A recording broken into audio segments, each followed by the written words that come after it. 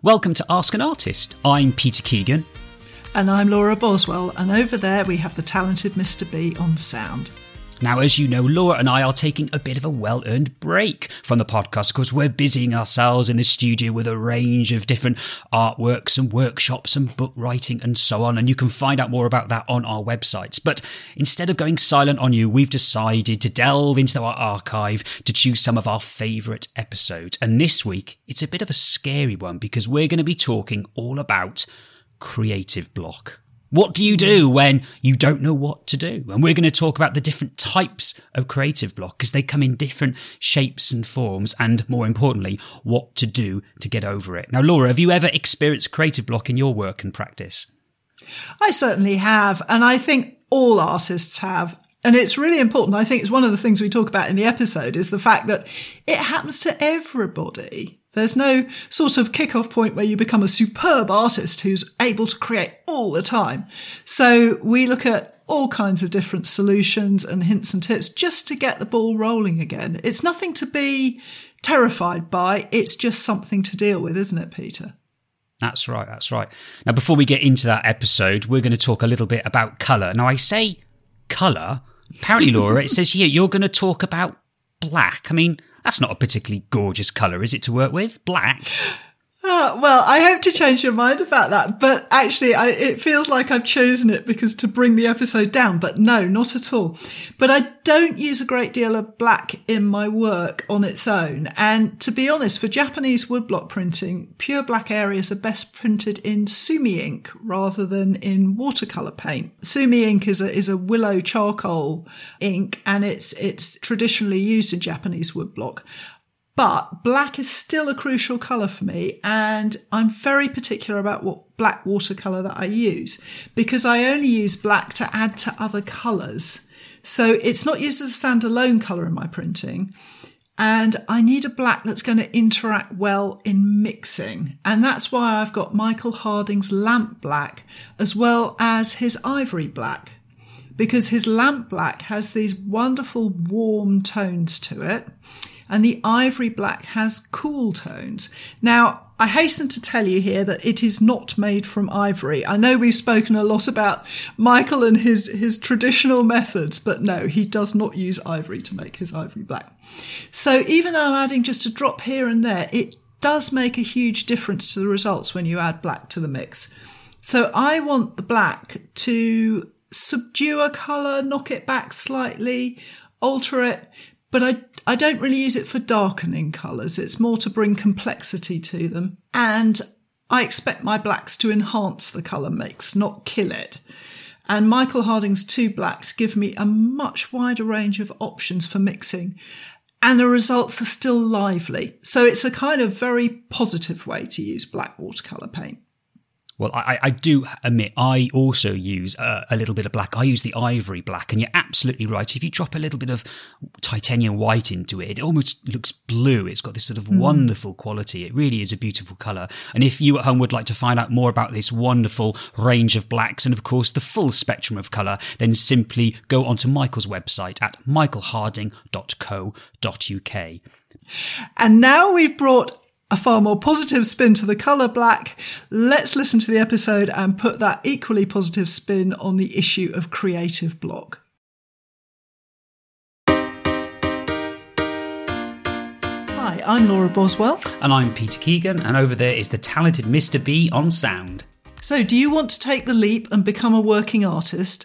The sort that actually gets to make art and pay the bills at the same time? We're both that sort of artist, and with this podcast, we're going to help you become one too.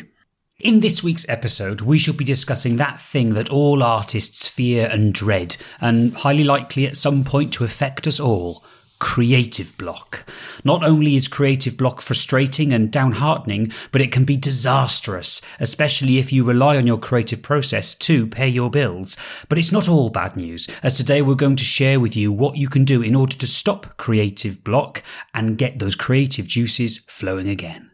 So Peter, when you say creative block, what exactly do you mean? Well, it's when those ideas don't come. I've had it to me before where you're stuck in a rut. You're not feeling creative. You can't think of what to do or even sort of how to do it. Very sort of despondent and sort of unmotivated, which is a shame because you want to do it. That's the irony. You want to create, you want to be an artist, but you're just kind sort of the more you stuck. want it, the less it seems to happen. Yeah, when you're and it's in that sort of, it's a bit like, the brain's not getting into gear, right? It's sort of blocking and stopping. So it is a frustrating process. Have you experienced it before? Oh yeah, I think so. I mean, it might make it easier for the listeners if we just break it down into maybe sort of different aspects. Yeah, because I think creative block can arise from different sort of situations and circumstances in your life. So the first I would say is sort of that sort of mental block, as I just said. Those ideas are not coming. You're mentally stuck. You can't think of approach. You can't think of a way out of that problem. Ideas are just not flowing as they used to do. So maybe the next one we could look at is confidence block, when you've had a knock to your self-confidence and you suddenly feel like you can't make work again. Yeah, and that often comes across when you may have received some criticism or bad feedback and you just feel down. You don't feel like you're able to do the work or do the job, and it knocks your confidence and knocks your ability to do art. So the other thing that can crop up is routine, and that can block you making art. So if you haven't got time to work or life's getting in the way, or it may even be down to being poorly organised. Yeah, things like, if you have big things like family and commitments or big events in your life that kind of get in the way, that will kind of stop your ability to make art and really get into the routine of making art. And it's also possible, I think, to be kind of just totally overwhelmed. And it can almost happen when you've got too many ideas or too much potential opportunities or something like that. It can just all get to be too much and you just end up doing nothing because there are so many avenues you could pursue. Out of all those different types of creative block we've just described, I think that's the one I struggle with. There's just too many ideas and too many things I want to do. And that can be intimidating. You just find it very difficult to get started. There's so much to do. How on earth am I going to possibly be creative and produce all these wonderful works in tomorrow? Just information overload, basically. Yeah, absolutely. And kind of creative overload. Creative block comes in different spats of time as well. Sometimes you can sort of struggle to get an idea going, in an hour or a day, and then suddenly it returns. For some people, creative block lasts weeks, months, potentially even longer, depending on how kind of seriously inhibiting it can be to their creative process. So it's different types of block for different people. They react to it in different ways. And I think also the thing about creative block is it can at times almost become an excuse as well. It's kind of, especially if you sort of fallen into creative block, you have to constantly check that that's really what's happening, and it's not just that you're thinking, oh, I've got creative block, so I can't create. And if you're at home thinking, oh, well, that's all well and good, but I'm sure that great artist doesn't suffer from creative block. I can assure you, everybody does. This affects us all. It's a creative process. People who work in this creative industry, because we work on our emotion and instinct and our heart, and we're trying to say something, communicate, it's very easy for those instincts to slightly get tapped or get knocked back. Irrespective of the medium, every artist, no matter how experienced, will get a little bit of block from time to time. It is perfectly normal, I suppose, is what I'm trying to say. It's not the end of the world. Well, if you think about your brain as a machine that is having to produce ideas for you to put down and make into art, all machines break occasionally. Yeah, of course. Yeah. It's not always going to work smoothly every time. Okay, so let's fix these machines then, shall we?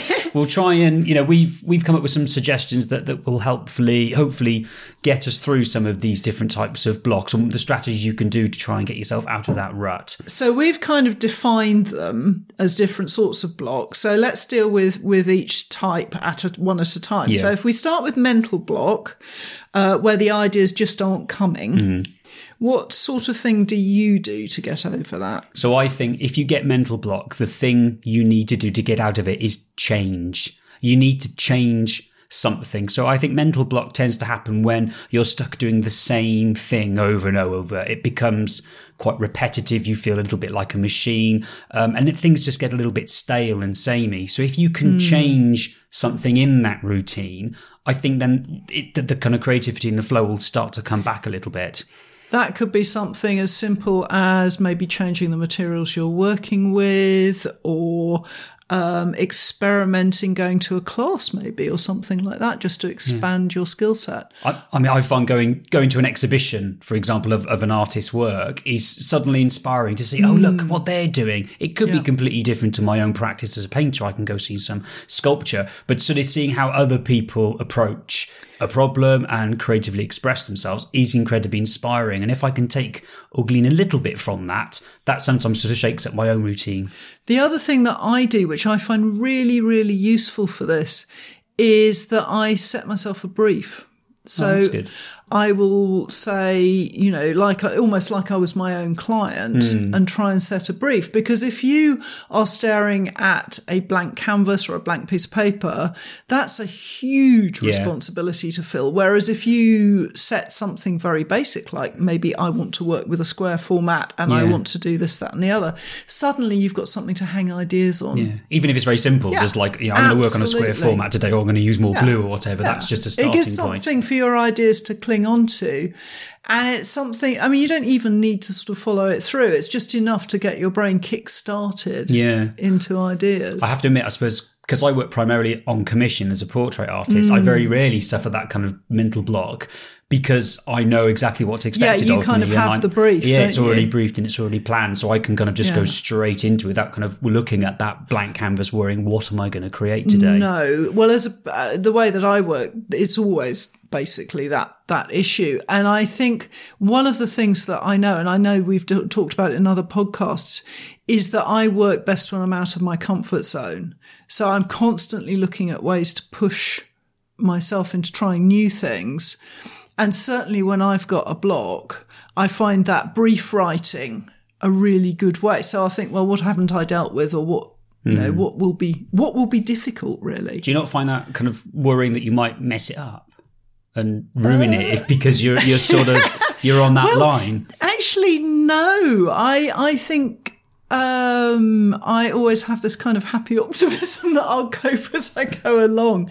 I mean, I don't sort of like set extraordinary things. I know it's more that I try and push myself. Yeah. And so I've got into the habit of pushing myself. But in order to push yourself, you have to think of a brief to get you there. Something you want to develop or specifically look into. So I think I can relate to that as well.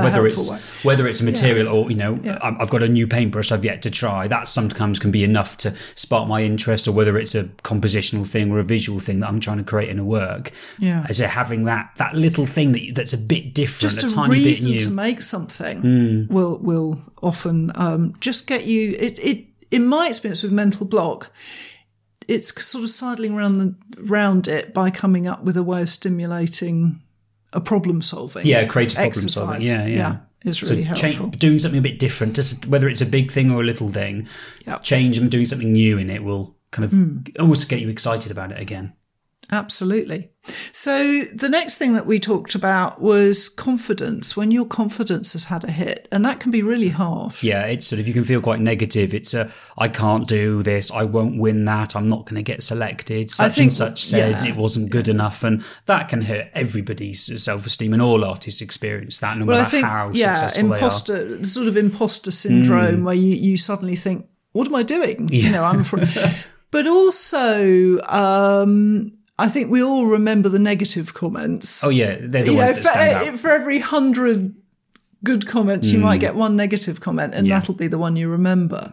And they can kind of come back and kick you in the teeth when you know, maybe feeling a bit vulnerable. It really hurts as well when you think, when that negative comment is being made on something you think is good, or you thought you got, or you thought you sussed, or you're really pleased with, and then someone, through whatever reason, disagrees with that. I find that quite kind of hurtful, or just really down, going, I didn't win, I didn't achieve. But I have to remember, I'm not there to please everybody. No. Not everyone's going to like it. And also, it's really easy to get things out of proportion. So when it comes to confidence block, if I've had a knock to my confidence from what somebody said, I know that I can make that into a big drama. So one of the things that I always do is to sort of observe what's been said, pretend that I'm eavesdropping on two people I don't know having the conversation that I've just had. So be more objective about it. Yeah, absolutely. Yeah. And I find that really helpful, because we do take things to heart and we can get really over-invested. And that, just stepping away from it helps to get it in proportion.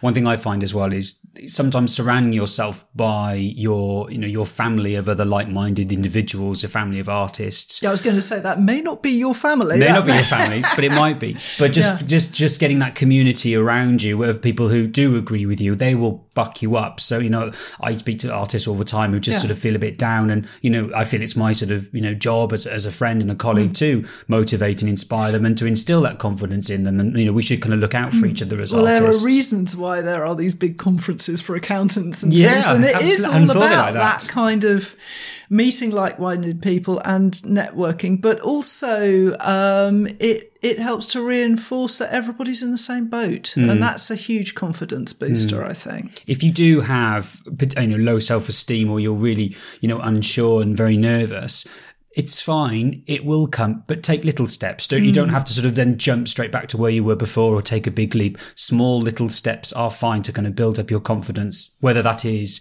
in the making of your work or then the showcasing of your work. If you feel you haven't got the confidence to do it on your own, I would say, well, maybe find someone else to collaborate with, whether it's another artist to say, well, I'll do it with you. Let's enter our work together, or I'll give you a bit of a critique before you so a bit submit of buddying up. Yeah, I think that just really builds up your confidence, and you just you don't feel alone anymore, because it is so isolating sometimes. And I think that whole business about little steps is really key, because it's lovely to have big dreams, but then it's crushing when those big dreams don't happen. Yeah, when they fall a lot harder. Yeah, exactly. So you can kind of have little steps and always be moving forward positively, whereas if you decide in your first year you want a show at some fancy gallery and that doesn't happen, that can really block your creativity. Yeah.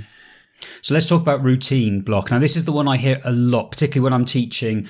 We both are at the Courtyard Art Studio, when people are very inspired by the courses they've just done with us, and they go away and they go, oh, but I haven't got the time.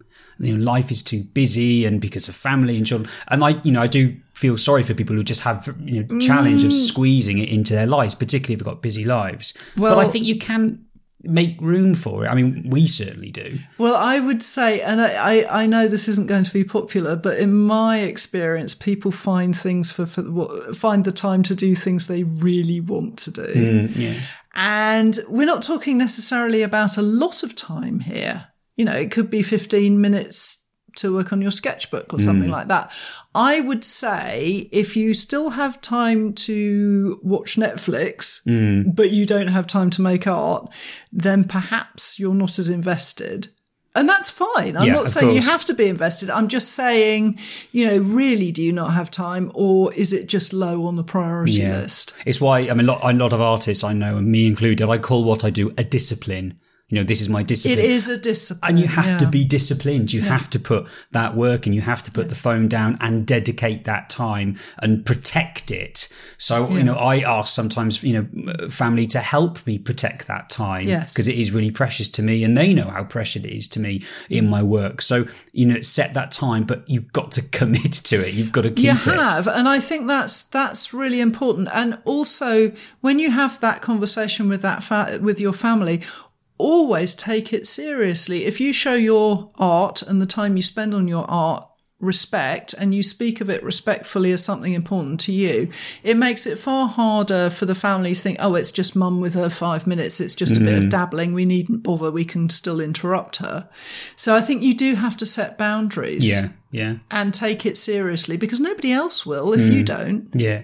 And I certainly find this, that just sitting around waiting for the big ideas to sort of suddenly ping on your mind. It's not going to happen. That doesn't happen. And there's this great quote that says that I think inspiration exists, but it has to find you working. Yeah. And I love that. Working just means you could be scribbling, you could be just doing anything. And then suddenly the ideas will start to sort of evolve and form in your mind, because you are drawing and sketching or painting or creating. The other quote that I like, which was a musician who said, well, inspiration is for amateurs. Yeah. And there is a certain truth to that, because if you are earning your living by making art, you're not going to sit around the studio waiting for weeks for the right idea to come along. You have to get on and make it. Yeah.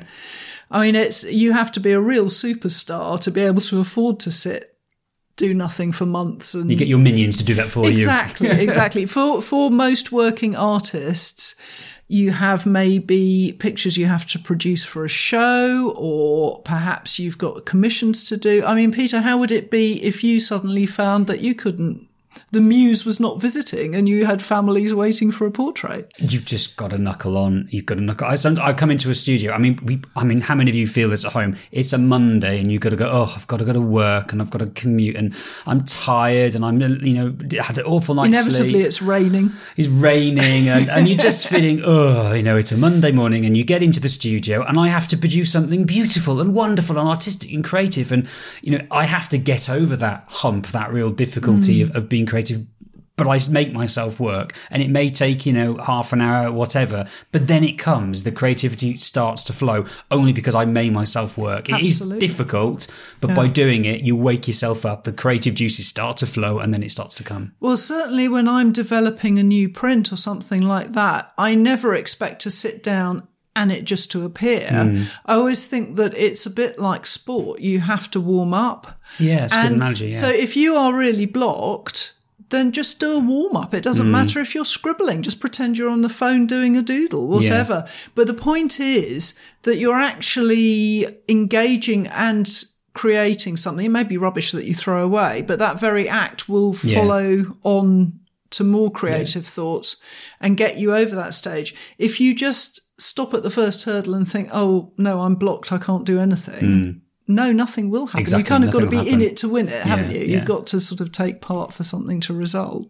So the contrast of that then is the last sort of block we talked about, which is sort of being overwhelmed by all the possibilities and ideas and the great visions that you may have. And where do you start? And then you end up not doing anything because of all the possibilities. How do we go about overcoming that? Well, I find that this is something that crops up with me regularly. It's not so much as a problem as a symptom. If I have, like, let's say an exciting meeting or something, an opportunity crops up, I find quite often that the sort of sheer excitement of it is overwhelming. And I've learned that when my brain is busy like that, I step away. And I quite often, that is the time you watch something on Netflix and have a cup of tea, because it just allows things to calm down so you can start being a bit more logical. So not in the heat of the moment, don't make rash decisions. I mean, I'm not talking about a sort of block that lasts a long time. It's more a sort of reaction to something. And I quite often have to step away and just let things calm down for a little while. Yeah. I mean, do you find that you get that? I do a lot, and I have to sort of... Because you lead such an exciting life, Peter. I do. It's just so much going on.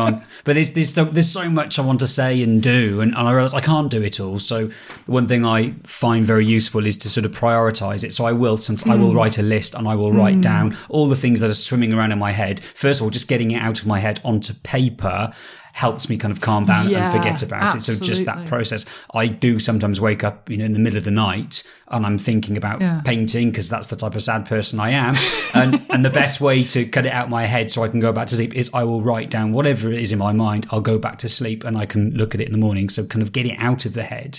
But that's a really good tip, isn't it? Because it's kind of making sense of it in a very practical way. Yeah. And again, like we were saying before, it's actually engaging and getting something down on paper. It really helps the brain to deal with things. And then into the reality of when it's on paper, to help you not feeling overwhelmed by this massive list, you just have to take it one step at a time. So I will sometimes prioritize that list, all the things going on in my head, going, well, that is a great idea, but maybe that's an idea I'll do in 5 years' time, but I can't do it right now. I have to park some of the ideas. Yes, you have to do a bit of editing sometimes. And the ones that I am going to do, I go, okay, well, I've got to do it in the right order. So what am I going to do first? And then I'll focus all my efforts on that one work of art, not getting distracted by too many, and take it each step at a time. So, I mean, a good example is if I'm working, say, for an exhibition of work, a collection of pieces that I want to kind of be exhibited at the same time, I find it very overwhelming sometimes to think about it all. So I think about each painting as it comes. And quite often the painting will then lead me to the next, lead me to the next, lead me to the next. And it will start to kind of gel and become an exhibition, as opposed to kind of me planning it from the outside in. I'm working from the inside out. Actually, that's a really good tip, what you were saying there about one thing leading to another. Yeah. If you're really blocked, there's one of the things that I sometimes do is I just pull work out. and make a little mini exhibition in the studio. Oh, what, your old work? Yeah, old work, drawings, things like that. And I just pop them all out and have a good look at them and think what works, what doesn't, what do I like, what don't I like. And reviewing what I've done quite often makes me think, oh, there's an idea there I could develop, or there's a new approach I could take, or oh, I really like how those look together. Maybe I would like to do a set on that. That's really clever. I hadn't thought that's a good idea. Yeah, I think that's, using your own work as a resource to get you kick-started. And as a stepping board to kind of the next thing. Absolutely. I think that's quite good. And also, it does remind you that you have made work and actually you can do this and you can go on to the next thing. Yeah. Because I think confidence, it's when you're blocked, it's so easy to sort of lose your confidence. Yeah.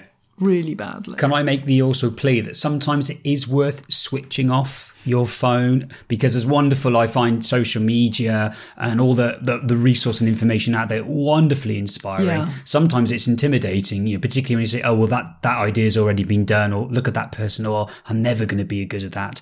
I find that sometimes a block, and just by ignoring it and really focusing and honing in on what I'm doing, I'm enjoying the process a lot more, and I'm not comparing myself to others. Yes, I think you're right, because not only is there the problem of comparison, there is also that feeling of sort of overwhelm of information, and sometimes it's nice just to be in your own creative space. So that's great, Laura. We covered all these different types of blocks. What is our takeaway today? Well, our takeaway for this episode is that all artists are likely to get blocked in some way. So don't feel that you're on your own, and take practical steps to work through the block. And you may find that it's the springboard to a whole new aspect of creativity. Thank you all so much for listening, and thank you for those lovely reviews and ratings you've been leaving for us. If you haven't already, then we'd love to hear from you, particularly if you have an arty question you would like answered. In the meantime, you can catch up with everything we've talked about today and in all our other episodes in our show notes at askanartistpodcast.com.